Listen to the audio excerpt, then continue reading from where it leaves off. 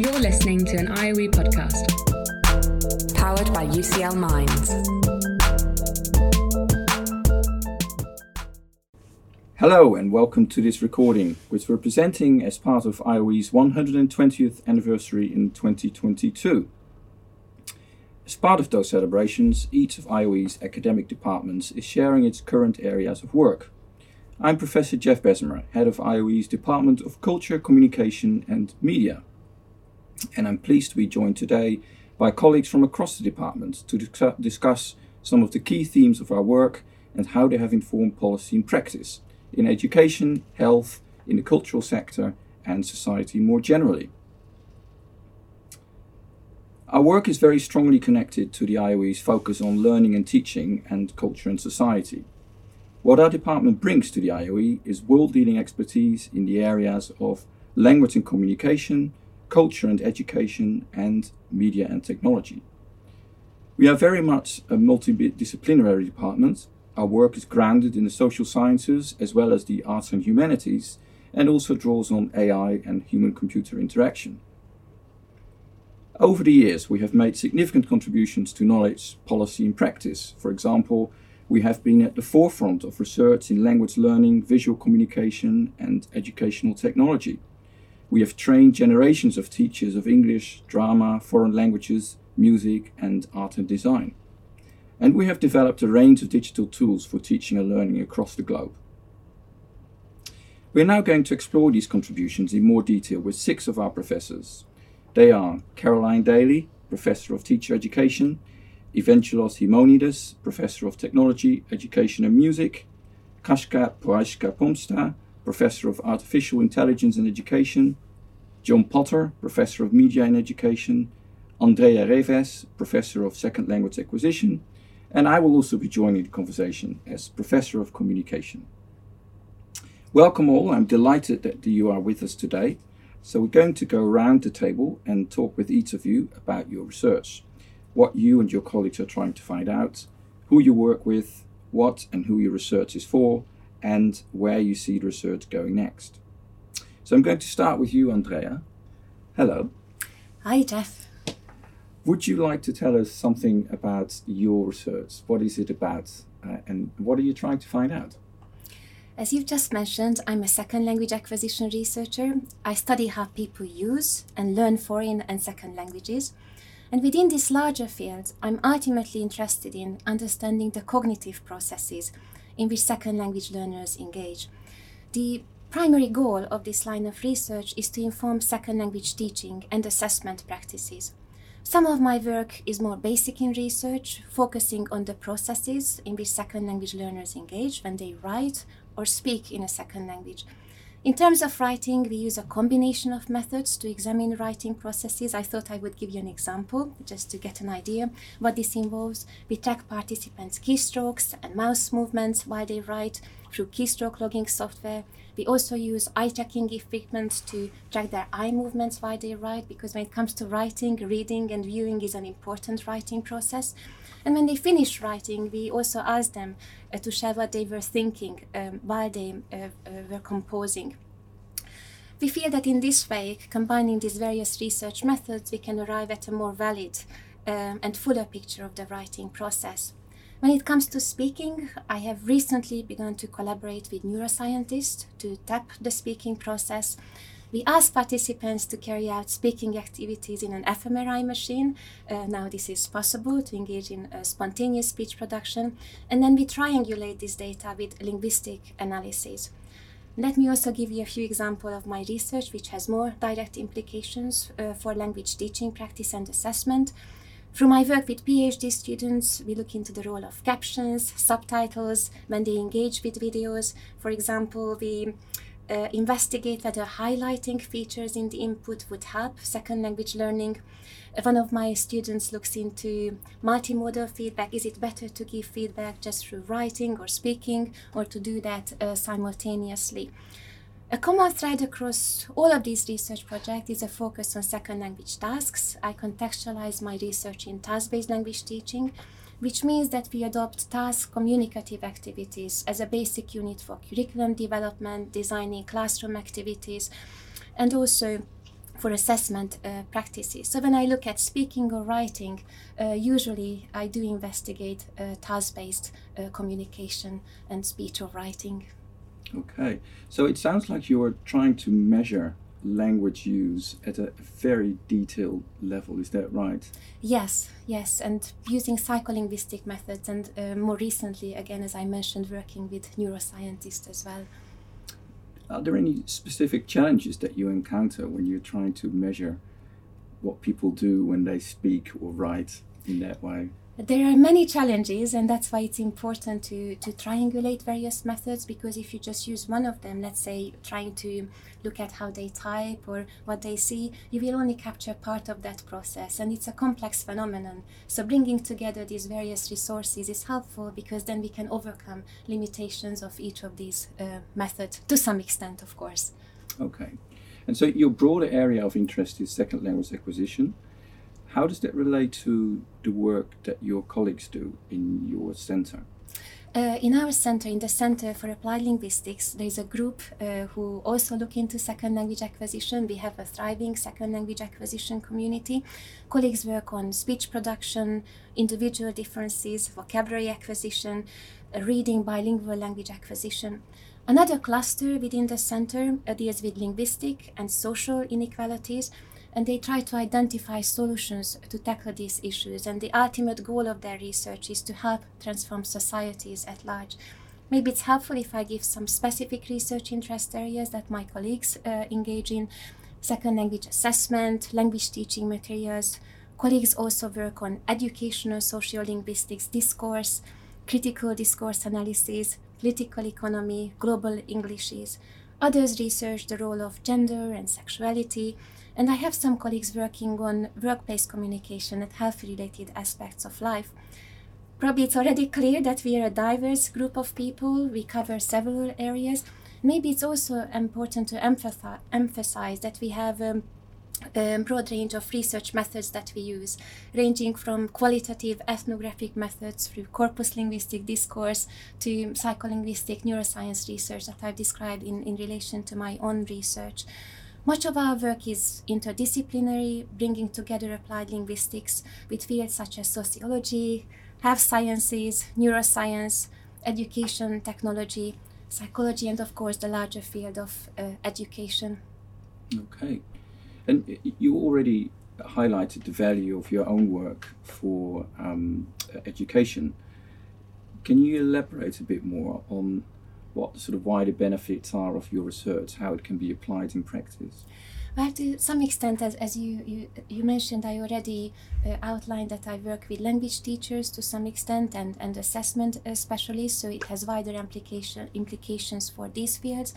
I've been involved in projects with teachers, of course, language learners, and also language testing organizations, where, among other things, we hope to inform the language testing practices. Organizations like English Testing Service, Cambridge Language Assessment, Trinity College London, British IELTS, British Council. So would you say that one of the outcomes of your work is that it makes language testing more accurate, more precise?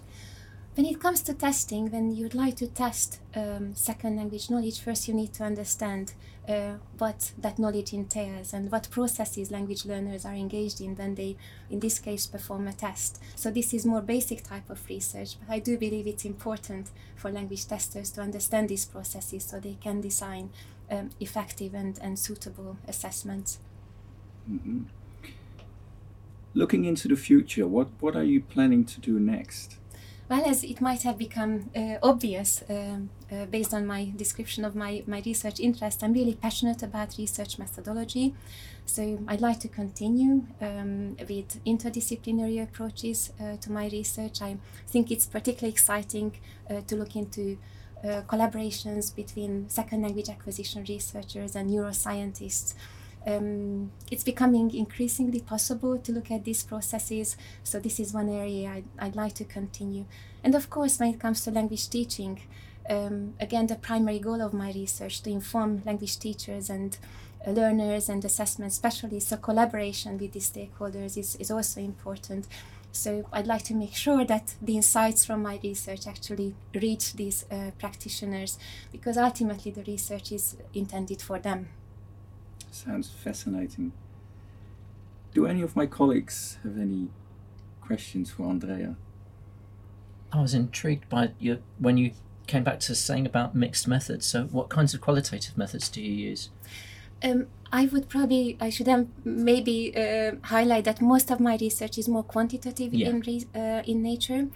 But when we ask or interview our participants what they were thinking while they engaged in some type of writing or reading or any type of second language activity, that's more qualitative in nature, the data we get. So then we engage in qualitative analysis, but then we quantify that data. So it's not the ethnographic qualitative type of research that I do. No, that's fascinating. Thanks. Thank you. It is a fascinating thing. And I mean, there have been many discussions in the past about music being a language as well, so and debates about it. But for me, it's also personally fascinating, because what is perceived as my mother tongue is actually my second language. I grew up speaking German as my first language, and now my second language, Greek, is my mother tongue, and German has been completely relinquished. So I've always been fascinated about what happens in the brain and about the actual structural changes happening. And we've seen those with studies in music as well, about structural changes with musical training and also linguistic training.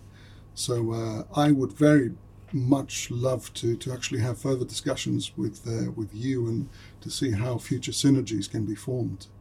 Sounds exciting. Some of my colleagues actually look into this area. They looked into bilingual language acquisition, looking at exactly those type of structural changes, what it means to grow up monolingually or bilingually. So that research can probably answer some of your questions already, but there's a lot more. Well, I did volunteer my daughter in one of your studies in your center as a free passport holder that actually doesn't speak Greek but speaks only English, but is the daughter of an American and a Greek person. So we did take her to Gosh and volunteer her for the brain scanning. Thank you very much for volunteering. We need people like you. It was very interesting, yes, and she loved it actually, and she got an actual certificate that had a picture of her brain as well, so she values that. So I'm going to hand over my role as facilitator momentarily to Kaśka, so that we can have a conversation about my research. Hello, Jeff. Hello, everyone. I will start by asking you about your research and your research interests, and perhaps you can also give us a few examples of your research, Jeff. Absolutely, thank you. Yes, I am a professor of communication, but I have in fact in the past 10 years or so focused on teamwork. So it's a very kind of broad conception of communication, and more specifically teamwork in clinical settings, in hospitals. So for example, teams that work in an operating room or that come together to resuscitate a patient in the intensive care unit. Those kinds of situations where people come together to engage in cooperative action. And what I'm really interested in is to find out how they actually go about doing that. It looks so simple, the idea of working on the task together.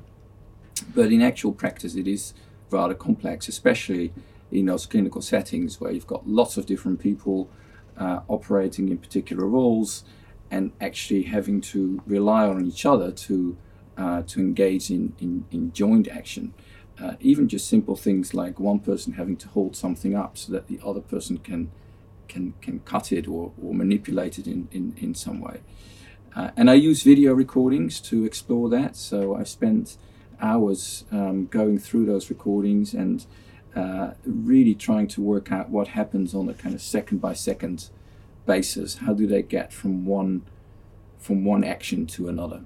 I guess this is also illustrating how broad a definition of education we adopt within the department and more broadly within the IOE. So we are not just talking about classroom learning or just young learners, but we're talking about much broader settings where people actually can engage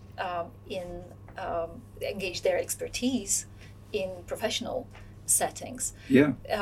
So could you give us maybe an idea of how your work relates, to work across the department? What kind of partners do you have within the department? Yeah. And then maybe more broadly as well. Yeah, absolutely. And you're right. My work is not exclusively focused on learning and teaching, although it is part of it. So I'm also interested to see what happens when you put, let's say, newcomers or learners into that group that comes together to work on things. How does that change the way they work, and how do they support the learner? How do they induct the learners into that environment? What kinds of remedial action do they engage into to make things work, even though you have to also support people at the same time. But there are lots of people, in fact, in the IOE that work around what we call multimodal communication. So this is the idea that people use a range of different means of communication in their day-to-day life, whether it is a gesture or speech or writing or gaze or any kind of visual communication like image. All these different means of expression tend to be used in conjunction. And the area of multimodal communication emerged almost 20 years ago now, which was around the time that I joined the IOE. In fact, it was the reason why I came to the IOE, because the IOE was pioneering that space. People like Gunter Kress and Kerry Jewett and some other colleagues were working on a project called English in the classroom, and they were looking at the ways in which teachers and students communicate with each other through all those different means of communication, not just through talk. And at the time, that was a very revolutionary idea, and I was very excited to join that team. And it has since expanded, and other people have joined the team. They have started looking at other sites like museums, or they've started looking at digital literacies or film semiotics or touch, for example, or multimodal learning analytics. It kind of expanded into a range of different areas. It's really fascinating. It really brings to the fore this notion that we don't learn in one particular way, or don't engage with the environment in one particular way. We recruit all of these different forms of interaction into our existence, I guess, and into our learning and into our understanding of the environment. And one of the more fascinating, to me at least, areas is this transition from novice to expert, and how novices find themselves in these quite contrived environments where they really have to learn what an expert or what expertise is, what is required of them, and to act in the heat of the moment. So this is really again emphasizing the variety of the different contexts in which we learn and enact our expertise. Indeed. If you go into these spaces that you haven't where you haven't been working yourself, you need to work very closely with the people who do. You can't just observe them doing what they do, which is a big part of my work, but you do also need to talk to them, and you need to ideally also work with them on your research, so you can look at the video recordings in my case, but data more generally, together to make sense of those data. So I do work with health professionals. I've worked with surgeons, with nurses. I've got PhD students that have a background in physiotherapy, and so on. So that is absolutely essential, that close collaboration, and it should really go beyond the interview, which is what researchers used to do, having a conversation, and that's it. But you need to work much more closely together. Could you tell us a bit about why do you think this research is important? Who will this research, or who does this research benefit? That's a really good question, and of course I get asked that question all the time, especially from the health professionals themselves. And what I always say is that what we're trying to do, what I'm trying to do, is get a better sense of the lived experiences of those health professionals, of the kind of messy day-to-day worlds that they have to operate in, and to identify the sorts of challenges that they encounter, but also the workarounds that they design to work in spite of all those challenges, or perhaps even to address those challenges bang on. So it's an attempt to come up with a detailed representation of what their day-to-day life looks like, and what their work entails in practice. And the next step is to then make explicit what the underlying principles or patterns are of those behaviors that we've encountered, and to discuss those, to subject those explications to some form of joint analysis, critical analysis, and to start a conversation about how things may work better if you redesign aspects of the environment, or aspects of the procedures that they follow. So again, that's really a matter of collaborating very closely with health professionals directly. Wonderful. I wanted to open up the conversation to other colleagues. Do you have any questions? Caroline. Thanks, Jeff. I'm aware that there's been interest from medical professional learning in the kinds of research that you do. Have you got anything you could tell us about the networks that you've got with, for example, people in medical education, primary healthcare education, and what they've been able to gain from the research that you do? Yeah, well, I can give an example of a PhD project that the medical school of UCL was also involved in.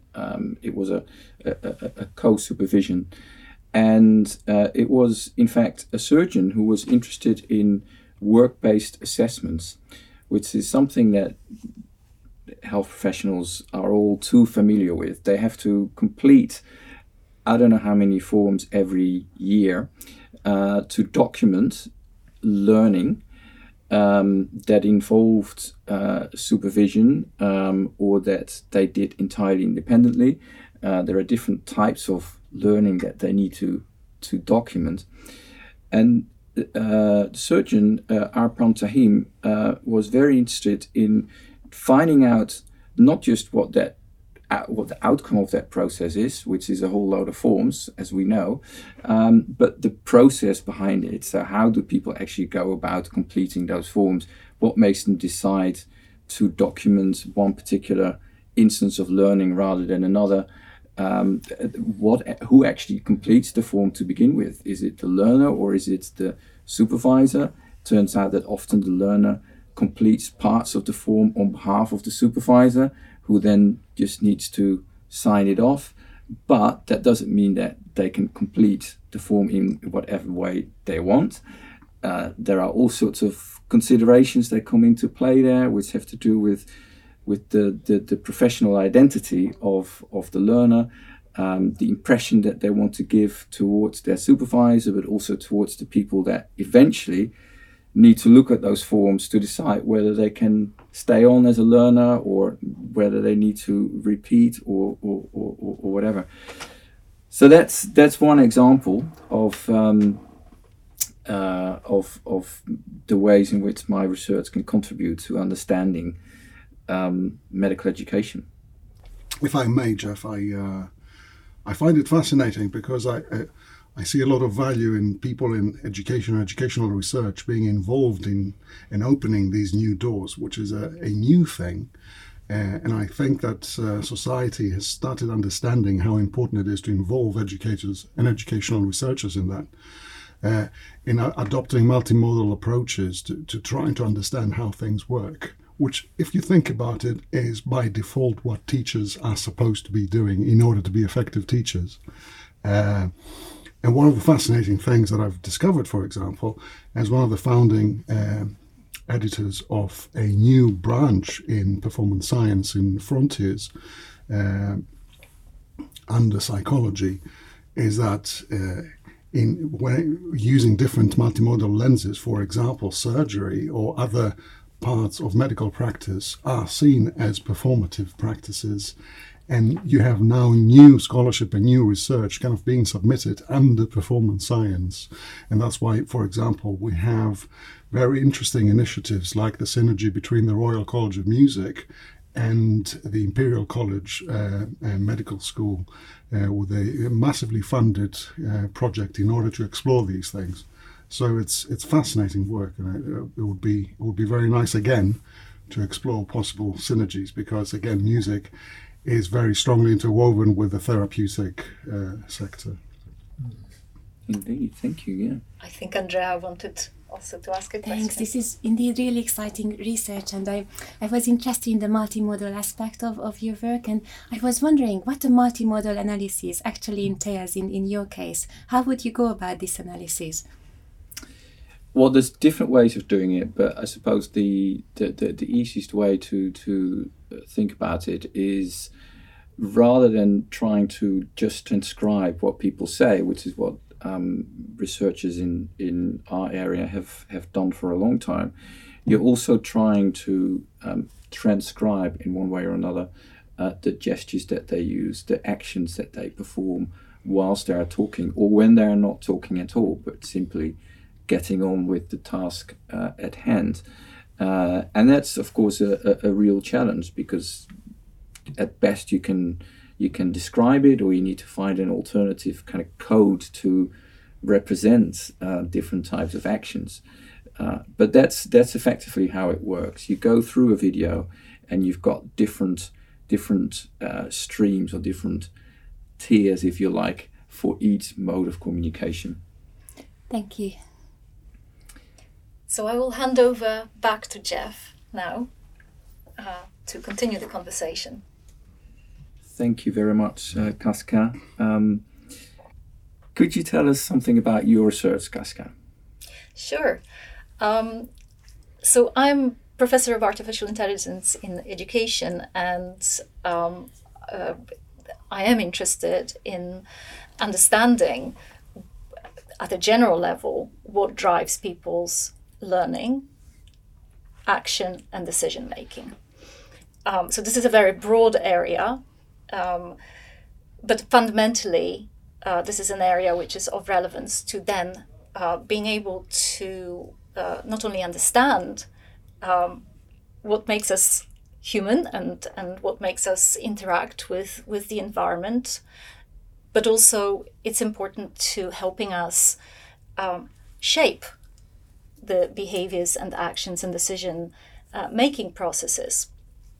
And in order to conduct my research, I rely very much on artificial intelligence techniques and models and theories.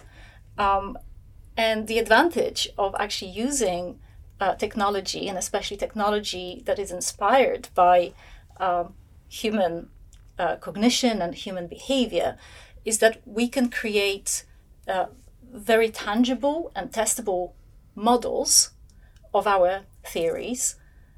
So that allows us to manipulate these models. It allows us to manipulate different variables and to gain a much more precise understanding of the phenomena that we are looking at. But by the same token, by creating these models, we are also able to then invest in tools which we can use directly to help people learn to enhance their communication or to enhance their decision making in diverse contexts. And there are plenty of examples from my own research and also from research across the IOE, but especially within the lab where I am based, the UCL Knowledge Lab, where we invest in both these aspects of research, so creating models, contributing to our theories of human behavior and learning, and also developing tools for helping people learn and communicate and so on. And these examples typically involve creating specialist models of particular aspects of behavior. So, for example, models of how people solve problems in domains such as mathematics, models of how people are motivated to actually engage in linguistic communication. So the specific examples, there are multiple specific examples of these kinds of research projects, which, for example, focus on helping young children on the autistic spectrum to engage in social communication and linguistic communication as well. And there are also other forms of models, for example, models of how teachers actually employ support strategies to help students in the moment to progress through their learning experiences in multiple different domains. So you talk about models. Could you explain to the lay public, myself included, what does a model mean in this case, and how do you build it? Well, it's a very complicated process which involves engaging many different methodologies. Andrea was talking about quantitative methods and qualitative methods. You were talking also about methods of observation and coding the data, which is a very painstaking process. We do exactly the same in the context of AI in education.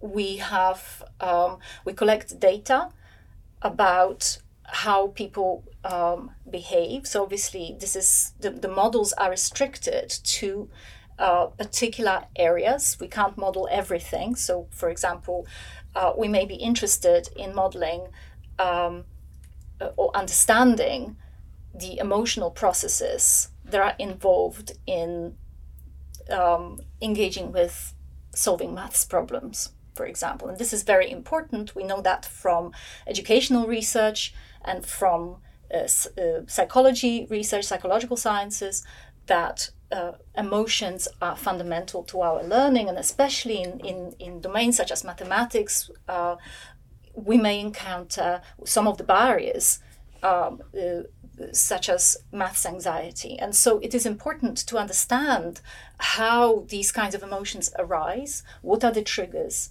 and what we can do to help students overcome these difficulties in order to allow them to learn.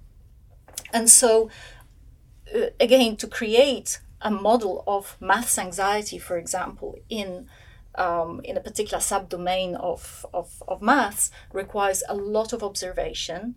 It requires not only observation in general, but also observation in what we call ecologically valid circumstances. So it requires setting up quite controlled environments which resemble as closely as possible the kind of environments in which we envisage helping the students. And then such models require a very close analysis of the behaviors in order for us to be able to then encode these observations in a computationally, in a formal way, in a computationally, in a way that can be computationally processed. Okay. I know that you're also interested in the ethics of AI. Could you say a bit more about that? Well, it's a very big, very hot topic, not least because we have had a lot of examples of ethical concerns arising as a consequence of using AI. And within the AI in education, these concerns have been, until very recently, not so much ignored, but they didn't receive as much attention. And part of the reason for that may be because just a lot of researchers who work within the AI in education assume that somehow, we're absolved from the ethical concerns simply by virtue of working in education. So somehow, we can delegate to the education as a kind of domain that is responsible for looking at, for questioning any possible issues that may arise. But obviously, we are not absolved as researchers in this domain, and there are very specific concerns within AI in education which require close inspection. And these concerns are very much to do with how the education system works. So the issues are very entangled with what we value in education and how the education system itself is structured. And the technology itself, be it AI or broader kind of edtech, educational technology industry, feeds into that system. So in many ways, it reinforces a lot of the things that already exist there. So examples of ethical concerns that cut across between different areas of AI and that are specific, that are also relevant to AI in education, includes the who is actually education for, where the emphasis is being placed. So, for example, the main emphasis is placed on the so-called neurotypical learners, with neurodiverse learners receiving different and maybe not so different kind of provision. But there are other concerns which relate to what kind of domains we value, what kind of outcomes we are looking for, and these concerns kind of both drive the educational technology and AI industry that tries to cater for the system. But also the technology, by virtue of catering for the system, reinforces what we value and where we place the emphasis.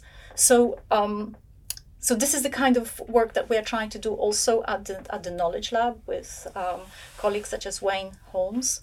We have actually a book coming out in August that is concerned with AI in education and ethical concerns. And we also have a substantial book chapter that is coming out later this year in the Handbook of AI in Education, where we put forward a framework or a beginning of a framework for how we may actually question the way that we design the technologies, and especially AI, and how we can cater for the different ethical concerns. Okay. Final question. How would you say your research specifically contributes to the research agenda on AI?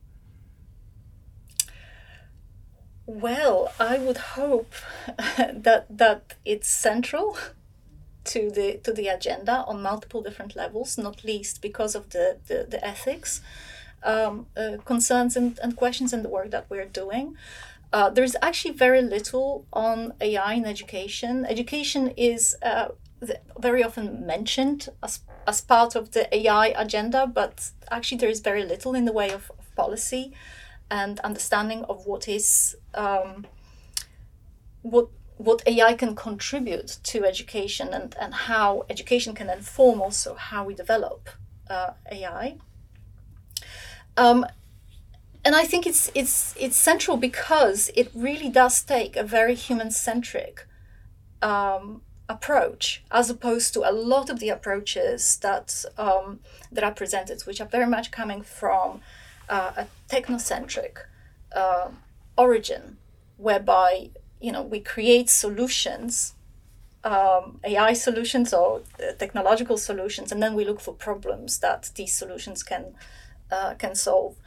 And so I think the contribution is very much or at least the contribution that I'm trying to make and colleagues with whom I collaborate are trying to make, is to put on the agenda, to emphasize really the need to look from the problem to the solution, from the human to the technology as a tool for enhancing rather than hindering our functioning, development, learning, communication, and well-being. Thank you, Kasia. That's really exciting. We have time for a quick question from colleagues. John, I've just got a very quick question, which is that, given the complexity of what lies behind everything that you do, how do you communicate with the public about it? Because their experience of AI is things like the A-level, the exam fiasco a couple of years ago, where the machine learning was used to specifically discriminate against certain groups and award grades in that it was loaded into the system. And then politicians can say, oh, it was just a bad algorithm. I wonder how that makes you feel, and how on earth, how do you explain the role of AI to the general public and what it actually could offer that's positive in that kind of negative environment?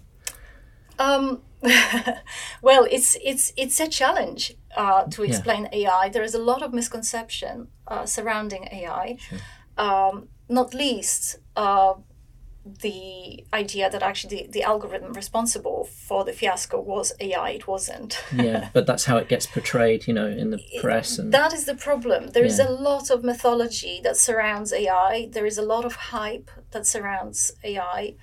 And, the hardest task that myself and a lot of my colleagues here and across the world have is to explain what is AI in the first place. And once you get over that hurdle, then you can engage in a conversation with different stakeholders. I work primarily with teachers and educational practitioners. And once you get over that hurdle, and once you start asking questions and looking at problems that they have and asking them, what is it that they need? What is it that they think how they could benefit from technology? Then you can start a really, a completely different conversation about, okay, so what can we do? AI, the way that certainly that I conceive of what I do, AI in education, is a form of civil engineering. And this is one misconception, or this is it's a blind spot for a lot of people, that it's not this kind of separate thing that stands, alongside the humans. It's an artifact that we create, that we interact with, that we shape, but that shapes us in return. But it's also a tool. And the fact that we can shape it, that we are shaping it, gives us a lot of power to make decisions and to make the right decisions. But we do need to start with the problems. Thanks very much. Thank you. Kaska, you mentioned that you work with teachers. I wonder whether you think it's helpful for teachers to have some basic understanding of AI to begin with before they can understand how they can actually benefit from this technology. So how does this interaction or partnership with teachers actually work? Well, this is a very interesting question, and it's an open question. You know, the extent to which non-experts, non-AI experts need to have the understanding of AI in order to engage with it. And it's something that I don't have an answer to. I mean, there are different levels of expertise that you can have. So the question is, you know, what is the basic level that people need to have in order to engage with AI? And this is in fact the subject of PhD research by one of my students, who is actually a teacher himself, and he is investigating, you know, the level of understanding that is required by his colleagues, but more broadly by educational practitioners, in order to make informed decisions about not only what products to purchase, but also how to use them, how to sabotage them for the benefit of their practice, how to utilize them to the best effect. Thank you. So I think that's really fascinating, Kaska. I'd say that isn't just about AI in terms of various kinds of resources and affordances that can help teachers to be agentive and to inform their professional knowledge and understanding. It's part of a huge area of debate, I think, around the nature of teachers' knowledge and understanding and requisite knowledge that can help teachers to be professionally informed. I think there are many connections between the kinds of those really important concerns that you're addressing, and you say are difficult, and broader concerns for the teaching profession at the moment. Absolutely, and you know, I often wonder. In fact, I believe very strongly that the use of, not just the use of technology, but the basic kind of principles of how technology is being designed, including, you know, what informs these designs, should be part of the professional training that teachers receive, and the continuous professional development. And it's something that, at least from my experience, teachers really want, and especially after the pandemic and this whole situation into which they were thrown into, of all of a sudden having to engage with technology. So I would say that now is actually a very good time to be thinking about how we may be able to incorporate this kind of development, this kind of expertise development, to give teachers the agency, the autonomy, the knowledge to make decisions about whether they use the technology, what kinds of technologies they use, and how they use them. Like you say, it comes down to what are the problems Yes. that the technologies or anything else are trying to solve. I think that's something that probably ties in a lot with other work across the department, actually. Evangelos, what's the focus of your research? Thank you, Jeff. Well, my personal research focus is slightly idiosyncratic because of my strange background, but I'm going to say a little bit about my own research, but I'll also try to be agent, advocate and celebrator of my valued colleagues' research, which is much more mainstream in music education. So I'm a professor of music, technology, Oxford, and education. And I'm making that emphasis because many misconceptions exist about what music technology is and about what music, technology might be. My background is, as I said, a bit strange because I started my life with mathematics. Computers have always been part of my life. I'm a chartered fellow of the British Computer Society, a computer scientist, and for many years I've been working at industry, crunching data for other people, mainly in order to make them richer. So at some point I decided that I had enough of that, and I tried to use my expertise in order to try to make a difference to people's lives. So music has always been a passion of mine. At some point while studying mathematics, I decided to do a very crazy thing that worried my family, which was to come to the UK and do a master's in choral conducting and choral education, because I just wanted a break from mathematics. And that also triggered a huge love for the voice and singing, and the voice as an agent for communication as well, so not just within a musical context.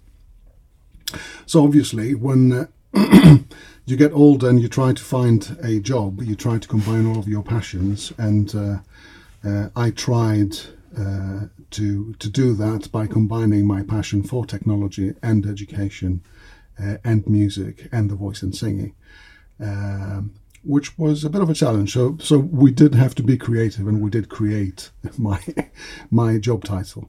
So my research in many cases is centered on helping other people with their research, but I have been fortunate to be very to be able to be very selective the past decade, and participate in things that I find terribly exciting. So things that have to do with music, things that have to do with communication. Health is a very important center in my work. I have developed more than 15 years ago a world resource, free resource, which is called Sounds of Intent, which is supporting children with profound and multiple learning difficulties and severe learning difficulties. So we're talking about from -6 to plus 24 months of neurotypical development.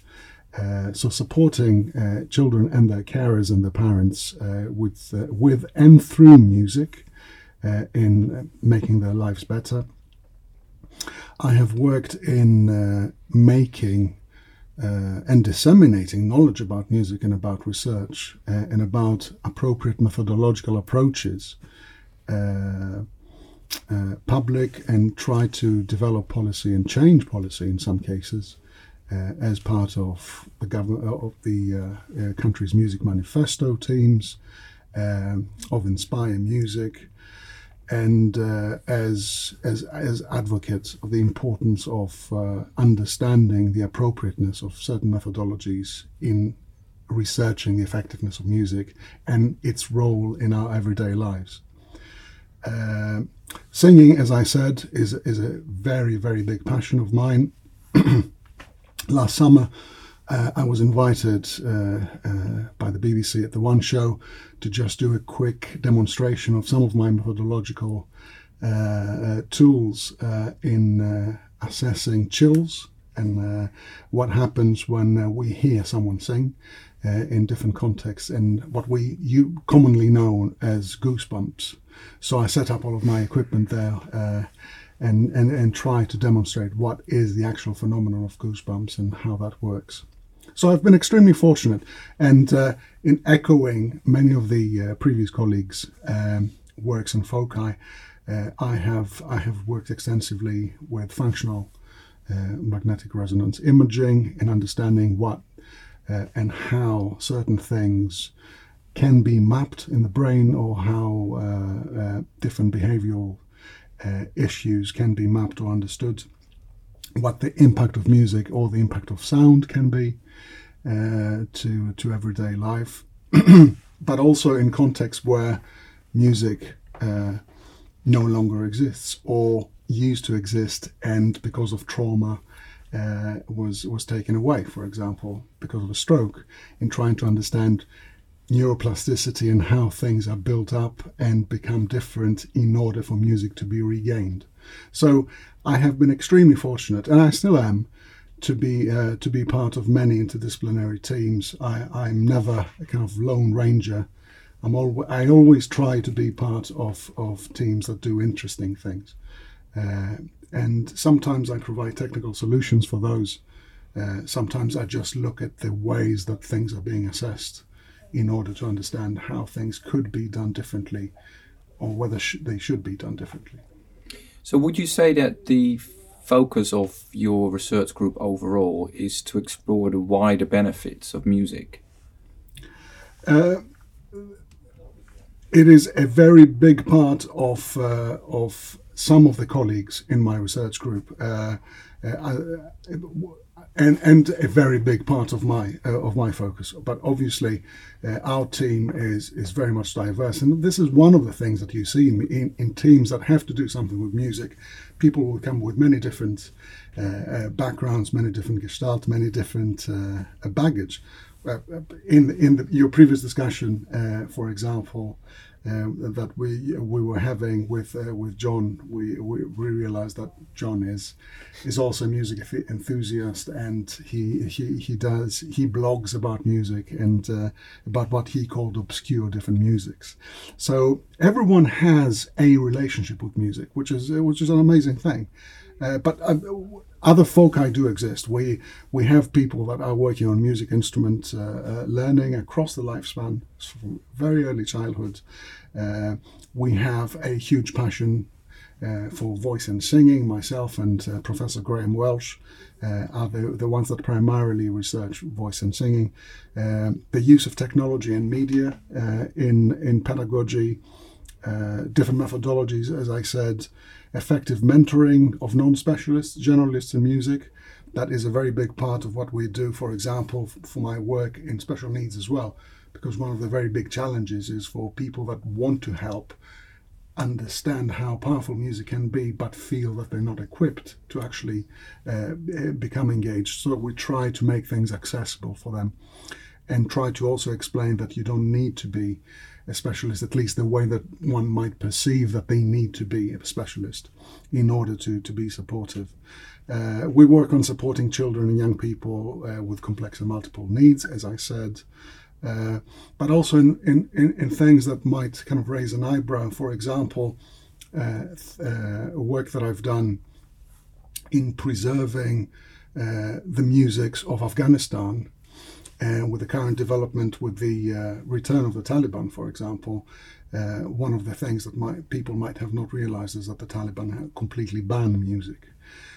So about 10 years ago, I developed, in collaboration with Professor John Bailey at Goldsmiths, a unique resource which teaches people how to play the rubab, which is the most kind of important musical instrument of Afghanistan. And also try to explain how scales and how different playing techniques work.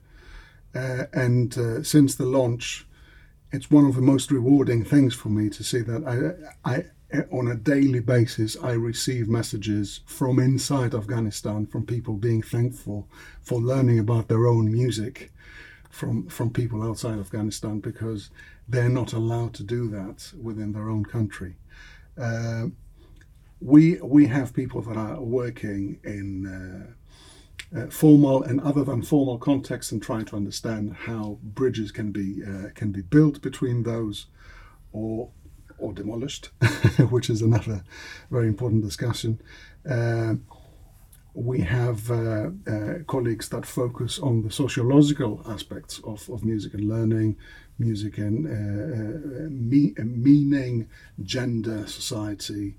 Obviously, music is very much kind of socially located, and there's a lot of research happening with that, under that umbrella. So it's a very diverse world, and it's something very exciting and very important to be part of, and I'm very glad to be part of this. Just going back to your own research, one of the projects that I thought was really powerful, it seemed to me, was your beatboxing project for patients that have had a laryngectomy. Could you say a bit more about that, and also how it came about and how you worked with different stakeholders on that project? Thank you. Yes, that's a very important project and very dear to my heart. The news is that actually the charity with whom I've been working with, Shout at Cancer, actually recently received the Queen's Award for Excellence in Public Service, which is the highest recognition that a charitable body can receive. But this project is also a celebration of the importance of forging synergies and forging relationships with students, and the things that can happen with people that you have taught. Because this whole thing started with just a sparky medical doctor coming to me wanting to and asking about whether he could participate in the course that I'm leading, which is called Choral Conducting, Leadership and Communication. And he wanted to do this as an external student. So I agreed, and I realized that he had a plan. He was a man with a plan. So he wanted to learn more, not just about the heuristics of choral conducting and about being a musical director, because he was already an experienced singer, but also about current research and current evidence about leading a choral group and being the leader of a choir. And his cunning plan, of course, was to form the world's first and still only choral group of people without voices, which is a very powerful thing, because it also celebrates how important music is, even if you don't, and singing, even if you don't have a voice to sing with. So he founded the charity Shout at Cancer, and I have been a kind of founding member and supporting the charity since the beginning of our relationship. And we have been trying to identify new and different ways to support the alaryngeal group, the cancer patients. And one of those was by exploring bringing beatboxing into a group of laryngectomies. So I was one of the first IOE academics to actually receive a Beacon bursary from UCL Culture. And our aim was to bring people together, bring them together with a beatboxing expert, try to create master classes and try to help them rehabilitate their voices using beatboxing as the excuse, as the kind of icebreaker. And at the end, we gave a public engagement performance at the Olympic Village, which was absolutely fantastic, absolutely great. But it also led to us understanding many things about voice rehabilitation and about how beatboxing as an art form can be catalytic to this. We did actually publish a methods paper on Frontiers in order to enable other people to use our experience and what we got out of it if they wanted to support laryngectomy or voice rehabilitation groups.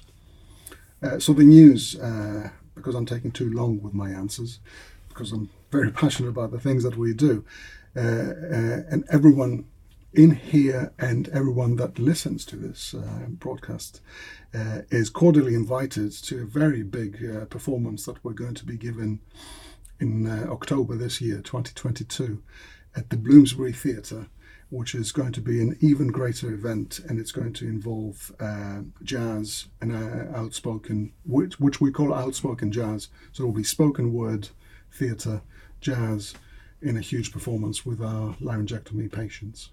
So thank you for asking about that. I'm very happy to share that. Thank you. Just looking around to see if there are any questions from colleagues. John. I'm blown away by all of that, basically, Evangelos. Thank you for sharing all of that. I knew some of it, of course. What I wanted to ask you about, because it's something that perplexes me some of the time, is when people blithely talk about interdisciplinarity, is interdisciplinarity easy? It's not easy to say. Is it easy to do? And how would you communicate that to a wider audience? Well, it depends on whether you subscribe to the actual tyranny of the label, or whether you care about what it means and its implications. And unfortunately, it's a very big part of the discussion. So many people focus on interdisciplinarity, not at the IOE. We're all perfect. Outside the IOE, and they just only care about something being interdisciplinary. Well, in the things that we do, especially in music and media and the arts and everything, we are interdisciplinary by design. You cannot be in a vacuum. You cannot do things in silos. It doesn't work. And this is one of the very important things that we try to instill in our kind of teacher trainees as well, especially because people that have formal musical training can come with great misconceptions and with kind of narcissistic tendencies about, and not narcissism as a celebration of their own greatness, but as a kind of lack of understanding and respect of other people's baggage and pathways and trajectories. So this is a huge part of an effective music education, to actually try to introduce to others that the whole discussion is by default and by design interdisciplinary. Whether it has to do with genres, whether it has to do with different instruments, different approaches, different journeys that you followed in order to become a musician. I was not formally trained, and I started my formal training when I was 22. Other people would say that this is already too late and you need to be 4, like my daughter was when she started. So interdisciplinarity is an extremely important part of this, but not only in doing it, but also in assessing what is done and how it's done, which is my big passion, is to try to understand how things work. Thanks. Moving on to John. Hi. John, can you tell us about your research? Well, thanks, Jeff. I've got a history with the IOE. I may as well mention the IOE history since we're here for that. And my history with the IOE goes back a number of years. I started my professional life here as a trainee in primary education. And I never would have imagined that I'd be sitting in this room here more than a couple of decades later, as a professor of media and education. And I don't think a lot of what I do at the moment existed then. So in trying to understand how I've ended up doing this, whatever it is, I've tried to think about it in terms of how we make meaning as being the foundation of it. Because when you start to teach and to work with small children, as everybody in the room will appreciate, you are really talking about the foundations of communication and communicative learning. So I recognise in everything that's been said so far some aspects of my work.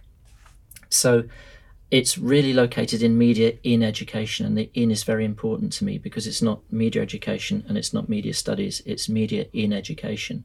So it's quite a diverse portfolio of different things I've done. And if there is anything that unites it all, it's an interest in what learners or what people bring to the meaning-making process and how that changes in the era of digital media, and why on earth our education system lags so far behind the actual practices in which people engage in everyday life, because it definitely does. Which is not to say that reading and print writing are unimportant, but to say that we need to think about a broader conception of learning in 2022, and some of our curriculum is not really fit for purpose anymore.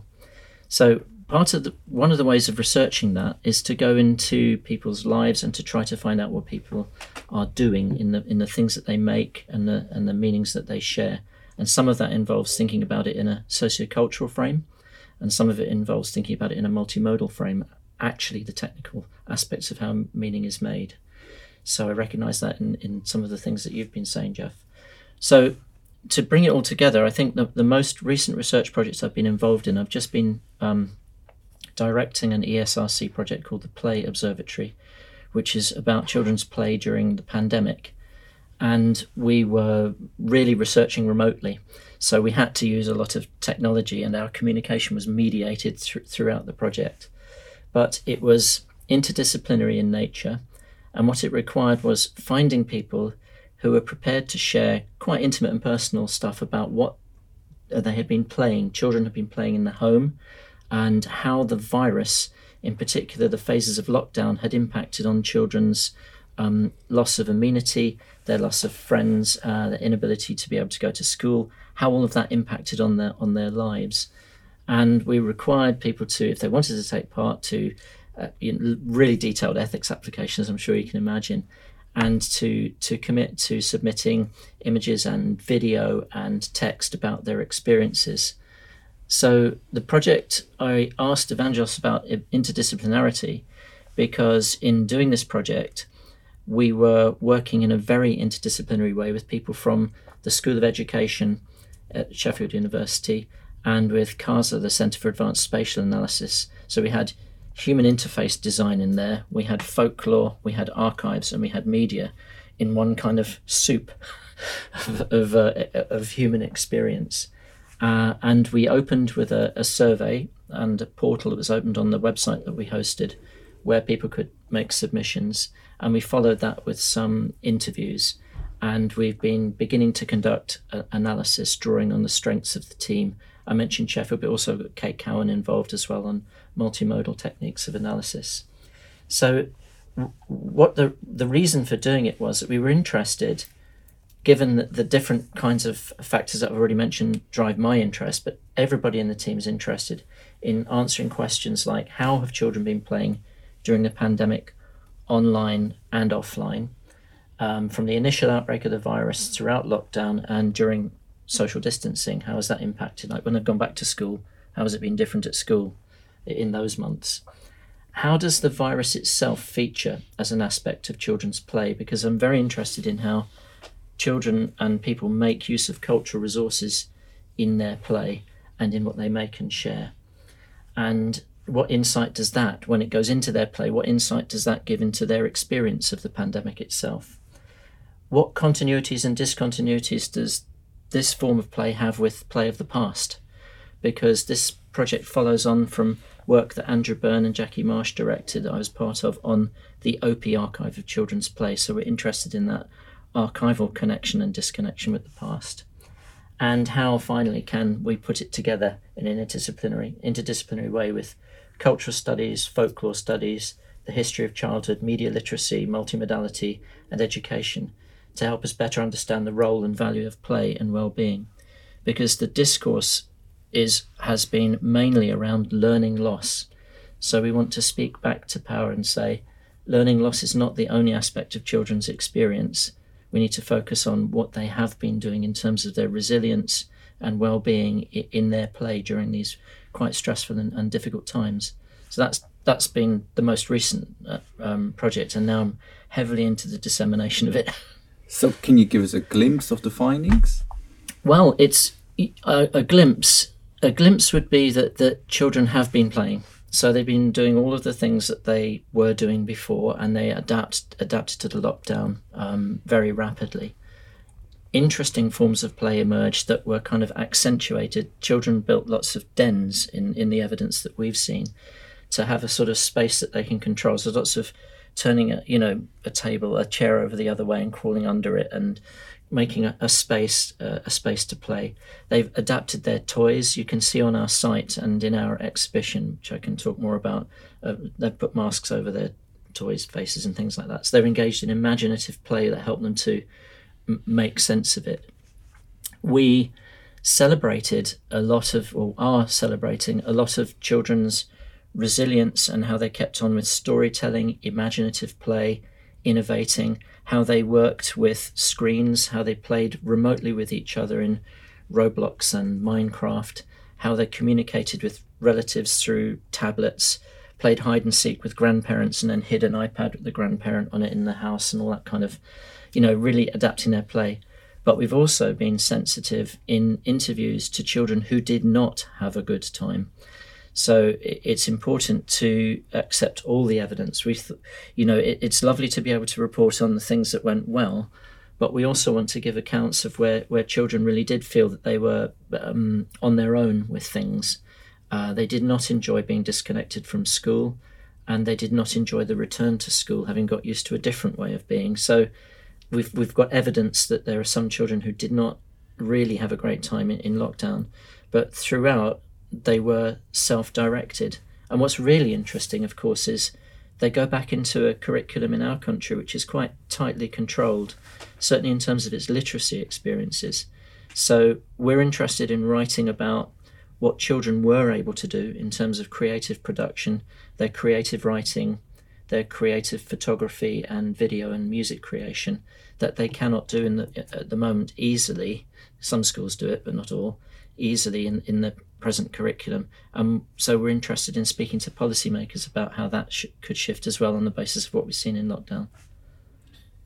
We talked about interdisciplinarity several times, and you raised it yourself, and you just told us that on this project you also worked with a number of different people that bring different perspectives to your data that you're trying to make sense of. Where do the children fit in? How do you work with children in research? Well, I think that there's a number of lessons that we learned on Playing the Archive that Kate Cowan and I spent a long time in the playground observing. So we did the traditional things of interviewing and observing and making notes, but we also gave license to children to become researchers of their own experience. It's harder to do in the Play Observatory to an extent, but from Playing the Archive, we gave out voice recorders at lunchtime, for example, and children ran around and collected massive hours and hours of voice notes, interviewing each other about what they were doing. They became like kind of YouTube newsreader, broadcaster type people, and also making their own videos. And we recruited in the schools that we worked in at the time a research team from year 5 in each school. There were 10 or 12 people that we trained up as researchers of children's own experiences and their own lives. So that's one aspect of doing it. But I think it's giving them space to talk and to be. And having said there were difficulties with remote research, what we did find was really interesting was that the screen flattens hierarchies quite quickly. So when we were doing the interviews, the interviewers occupy the same screen space as the children being interviewed, and when they talk, you don't talk over them, because in this world of Zoom and Teams, you get used to contributions being delivered in a very kind of this person speaks, then that person speaks. So there's a little bit of flattening of the hierarchy there. And in some instances, we've got examples of where children drove the conversation by actually taking control of the laptop. There was a child who, when the mother was speaking, gradually moved the laptop over to her face and then started talking directly into it. Kate's got a great example of that. So, yeah, I think it's about trying to give children their own voice in the research as much as possible. But then when you write it up, don't overstate that. It is still your research. They're co-producers of the research with you. They're not actually, in this project, co-researchers as such, but they're co-producers of the research with you. I think it's getting that balance right. How would you say your research might inform policy and practice? Well, as I alluded to, I think that we can use it to speak back to power a little bit. I mean, I'm part of a group of a primary literacy research collaborative in my other role as an executive member of the Media Education Association and on the research committee of the United Kingdom Literacy Association. There's a group of 5 or 6 of us have been corresponding with the Secretary of State for Education on this exact fact. And on the publications as they emerge, we're kind of gathering the research together to provide a research base for a different way of thinking about primary education. It's kind of a pincer movement. If you think about the work that Dominic Wise and Alice Bradbury have done on reading, for example, we're coming into it from a different angle, from play, agency, creativity, media and folklore, that kind of area. But we think that these are things that all we can do is say what we're finding, and then hope that the policymakers listen. So I'm interested, John, in how do you envisage curriculum changing? How could it change, and how should it change in order to address the findings and the concerns that you have? I think my concern is with the narrowing of the curriculum into atomized skills and atomized pieces of knowledge, whereas in the world we join these things together to perform particular tasks of communication and to build things together. So collaboration is way down on the list of it's about individual attainment at the moment. So I would change it I'd move it towards collaborative projects. I would connect the subjects at primary level, because I think they've started to ape the necessary division into subjects that happens later.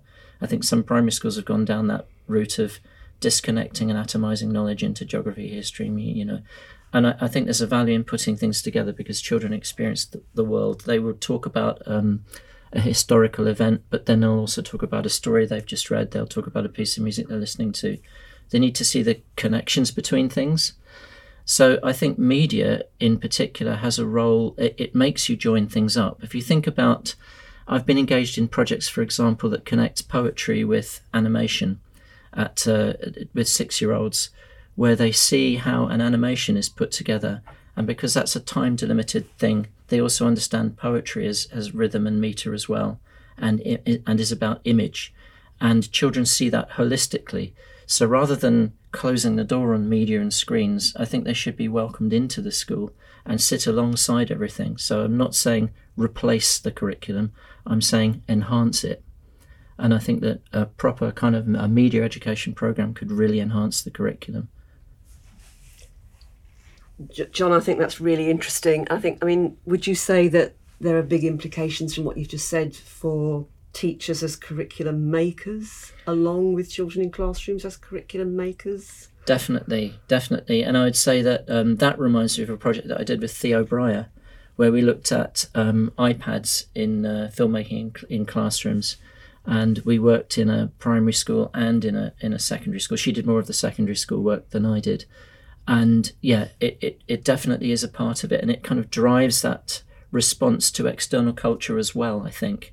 So it's not about bringing the external culture into the classroom per se, which is, David Buckingham always has that thing about you can't make something cool by bringing it into, can't make school cool by bringing in external culture in that way. But some of the skills and dispositions that children employ and young people employ in the things that they do and make and share outside could form a useful backdrop to activities and enhancements to the curriculum within school. Really exciting research. I found your project on play during the pandemic particularly exciting and interesting. Just having 2 children at home during the pandemic made it very personal to me. So I was wondering how you think, or whether you found out anything about the parents' role in facilitating play or creating spaces for play for children. Oh, I think we definitely did. There are a number of examples, even during the interview sessions.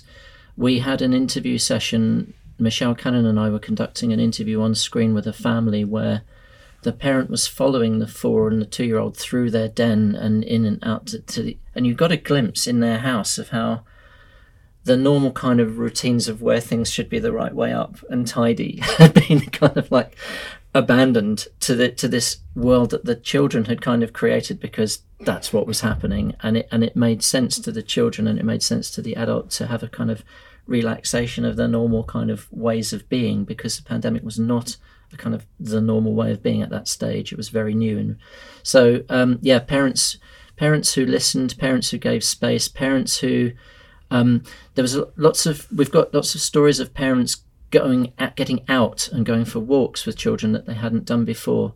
And interestingly, as well as parents, siblings.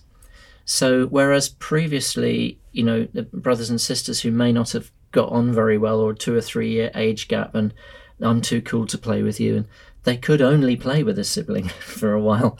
So discovered new kinds of relationships. We've got lots of stories of that kind of evidence as well. So parents were crucial. And we really need to find ways of communicating that back. I mean, Kate's been doing Nursery World type interviews and early insight stuff, but we need to disseminate to parents groups as well, definitely. Thank you. Caroline, could you tell us about your research? I think it's really interesting, actually, speaking at the end of our conversation, how many of the kinds of themes that have gone around the table come back to the area that I work in, which is the learning of new teachers, with a particular interest in those who've already qualified and are moving into those first 2 to 3 years of their teaching careers, with a specific focus on how they learn, what the factors are within schools that influence their learning, and what the kinds of consequences are. And of course, we know that in this country and in many others, in the UK and internationally, there's a serious concern around the attrition of new teachers. We invest a huge amount of resource into training teachers, of course, and we we think there's a lot of work to be done in understanding better what it is that enables them to stay in teaching once they've qualified, particularly around what makes it a satisfying career. It is a postgraduate profession, and we're interested in the intellectual dimensions and the dimensions that let teachers feel they're making a contribution towards socially just goals, making a worthwhile difference. And we know that sometimes when people set out to become teachers, they want to make a difference. They're not always completely aware of what that difference might actually be in reality. But nonetheless, we think there's a considerable job of work to do still to help teachers achieve goals that are worthwhile enough that help them to stay in the profession. So a lot of the research that I've focused on in recent years has been around the experiences of new teachers, working in the English system, the Welsh system, and actually in New Zealand, which is interesting to compare with because of the focus in New Zealand on principles derived from research and with universities on which it's considered valid to base a learning programme for new teachers for 2 years.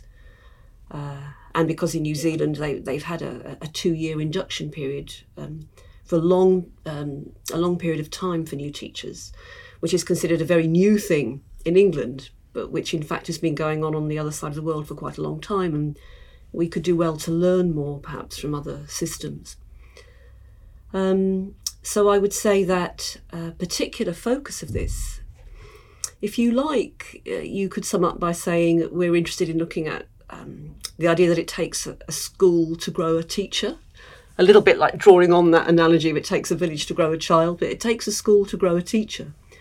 And so my research has looked at what it is within schools, what are those school level factors that impact on the experiences of teachers, on their understanding of their own professionalism, on the kinds of knowledge that they develop, the skills they develop, and on the expectations of what it would mean to stay in teaching, to make it a career-long lifestyle choice that can be sustained over time. So primarily looking at school level factors in terms of interrelationships with other people, both learners and colleagues, leadership, the impact of school cultures, but also understanding from ecological analyses really about how those factors within schools are also deeply affected by the policy environment, nationally and locally, the communities which schools serve, and also the need to take into consideration teachers' own histories that they bring with them into the profession, the autobiographical dimensions of their professional learning, and how their own histories and experiences affect their understandings and the decisions they make and the sense they make of classrooms and the curriculum and the expectations on the actions they'll take as teachers.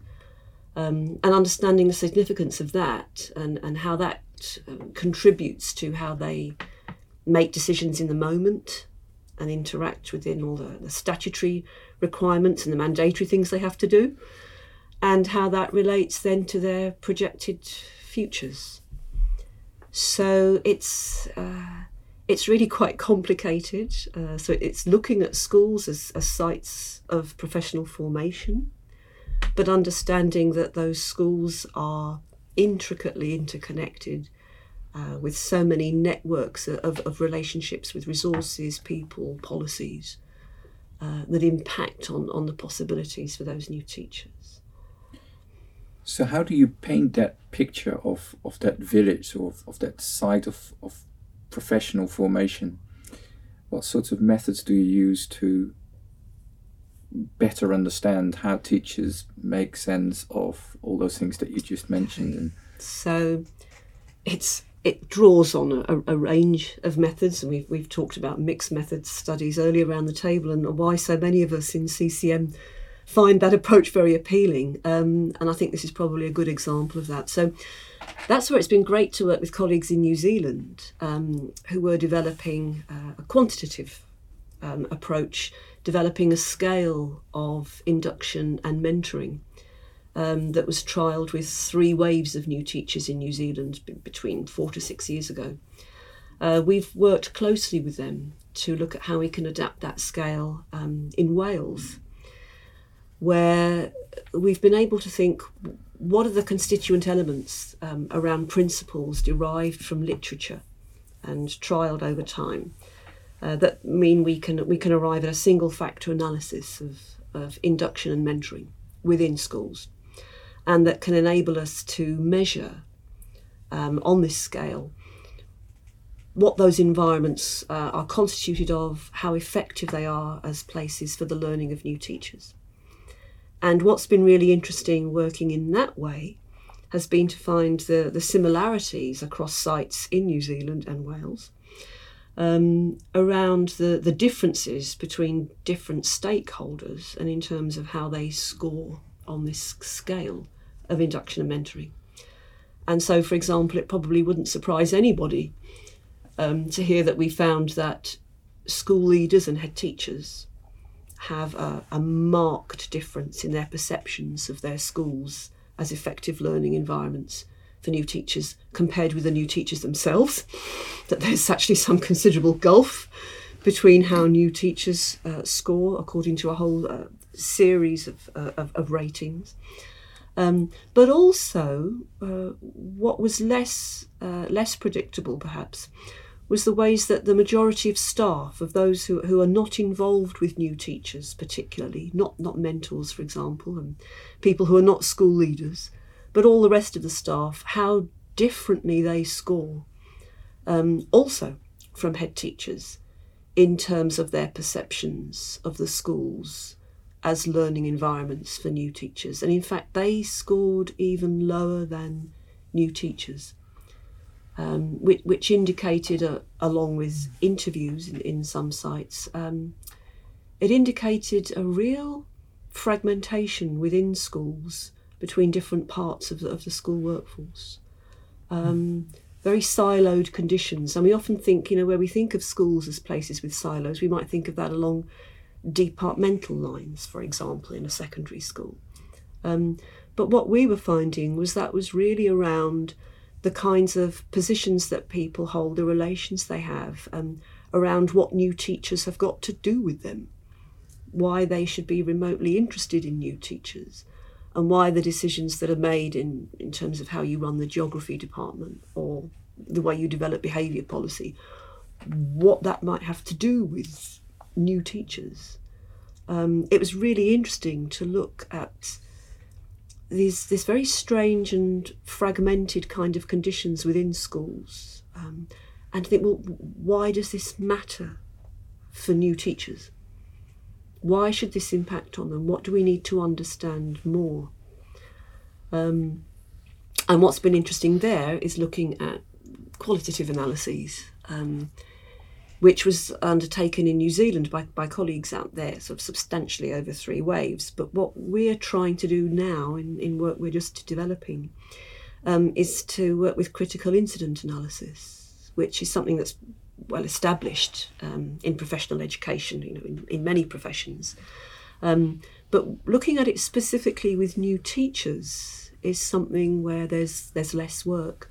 And we're also trying to develop ways where we can do that online, which is quite a shift, because normally when we think about ways of developing critical incident analysis, we think of working in quite an intimate way around a table in a room, an extended conversation with lots of opportunities for all those social cues that help people to talk about their experience and to understand and to analyse and reflect on it.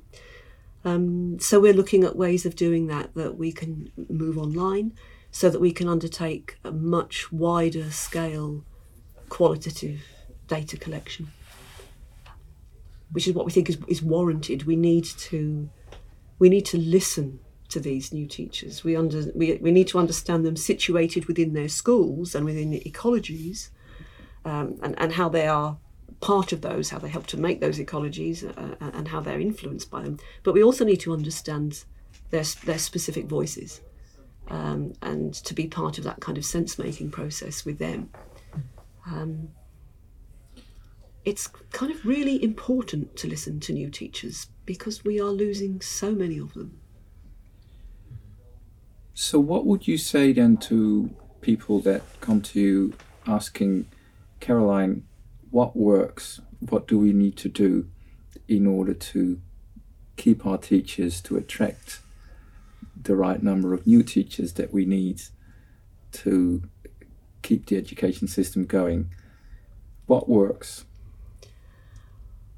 Well, I think what works is a recognition that new teachers, yes, need a framework of entitlements and opportunities, but we need to rethink what we mean by such a framework. I think at the moment it's rather similar to what John was saying about a curriculum model in primary schools that doesn't allow the flexibility necessarily, that harnesses the opportunities that are there for children to learn. We have a similar kind of situation, I would say, in teacher education, in that at the moment there's an increasing emphasis on a teacher education curriculum that's composed of content, of sequential content to be covered, of stuff that teachers need to learn. And if they can learn it, then they can become better teachers and more satisfied and feel a greater sense of efficacy and thus stay in the profession. We think it's actually much more complicated than that. And if we could think about a curriculum in terms of experiences, entitlements and opportunities for new teachers to learn, through working collaboratively, through inquiry, through space for sense-making, through acknowledging the histories they bring and the knowledges that they bring as learners in the world, specifically paying attention to subject and what constitutes subject interest and expertise, and how that needs space to grow and be nurtured for new teachers.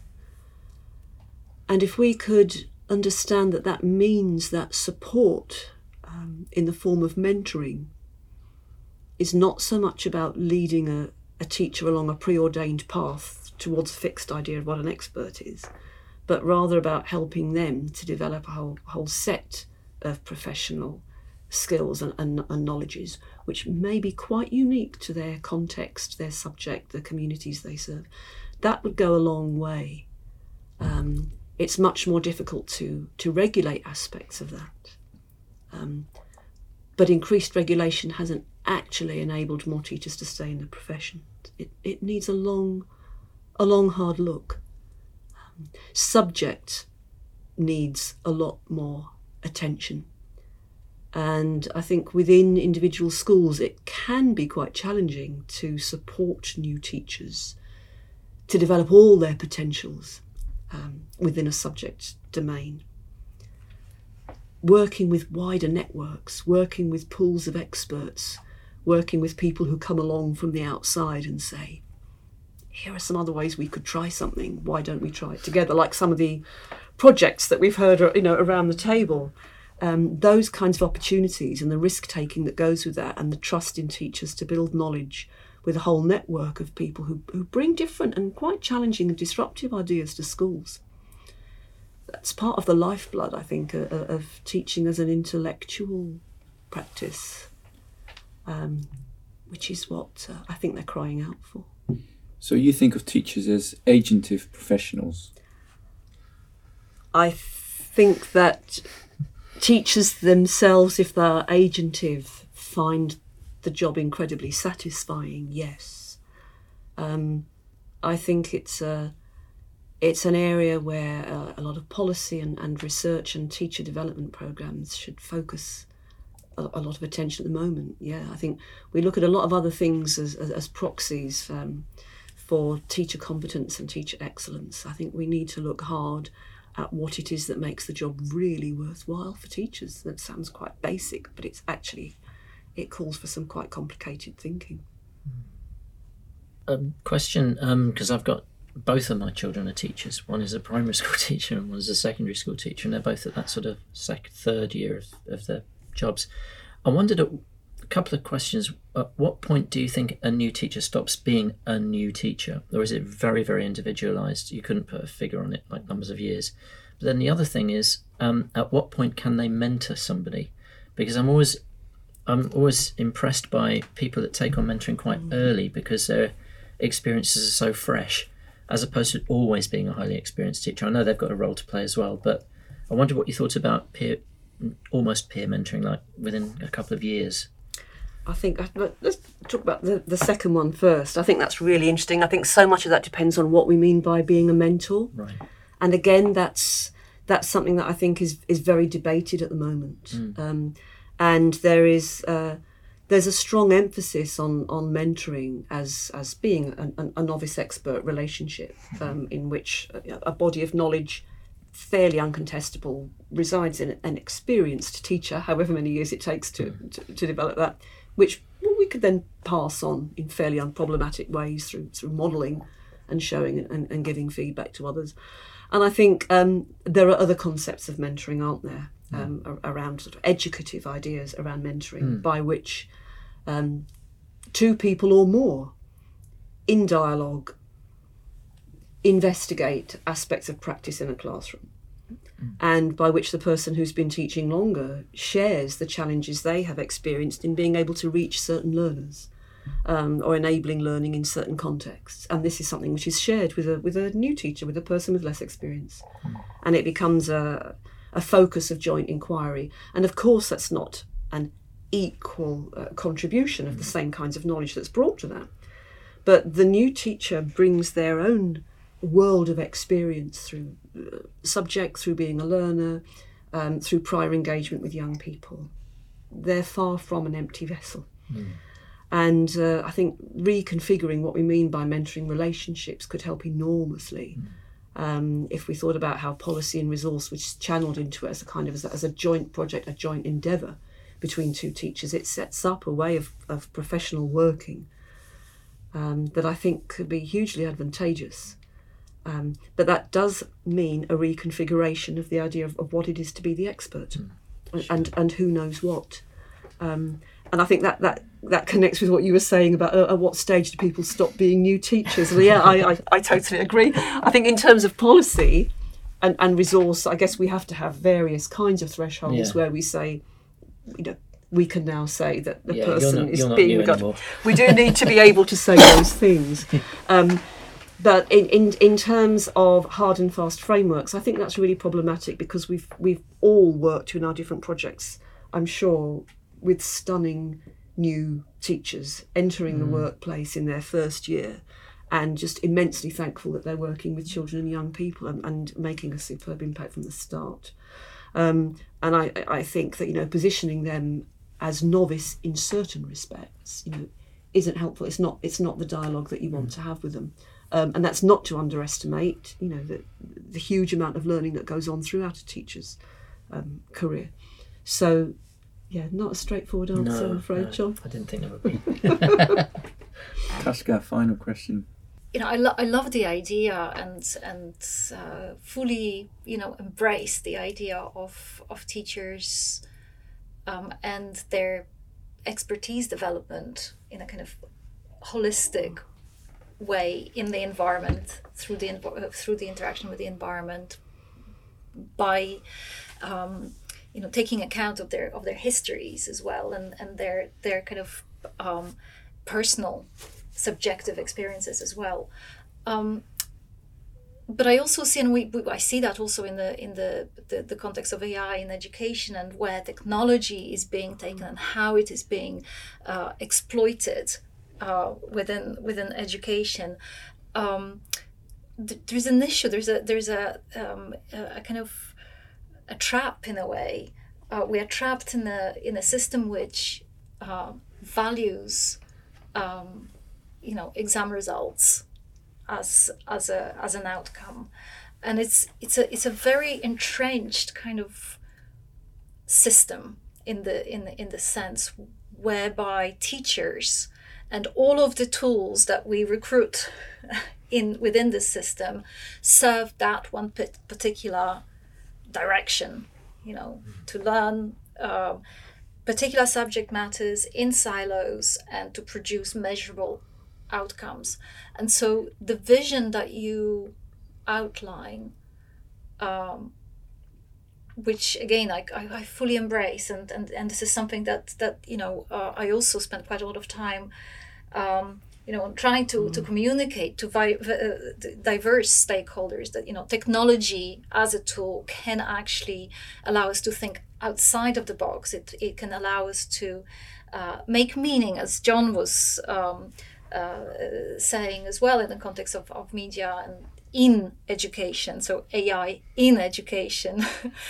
How can we change the status quo? How can we get out of this state of entrenchment? What can we do as experts in our specific areas to actually change the situation?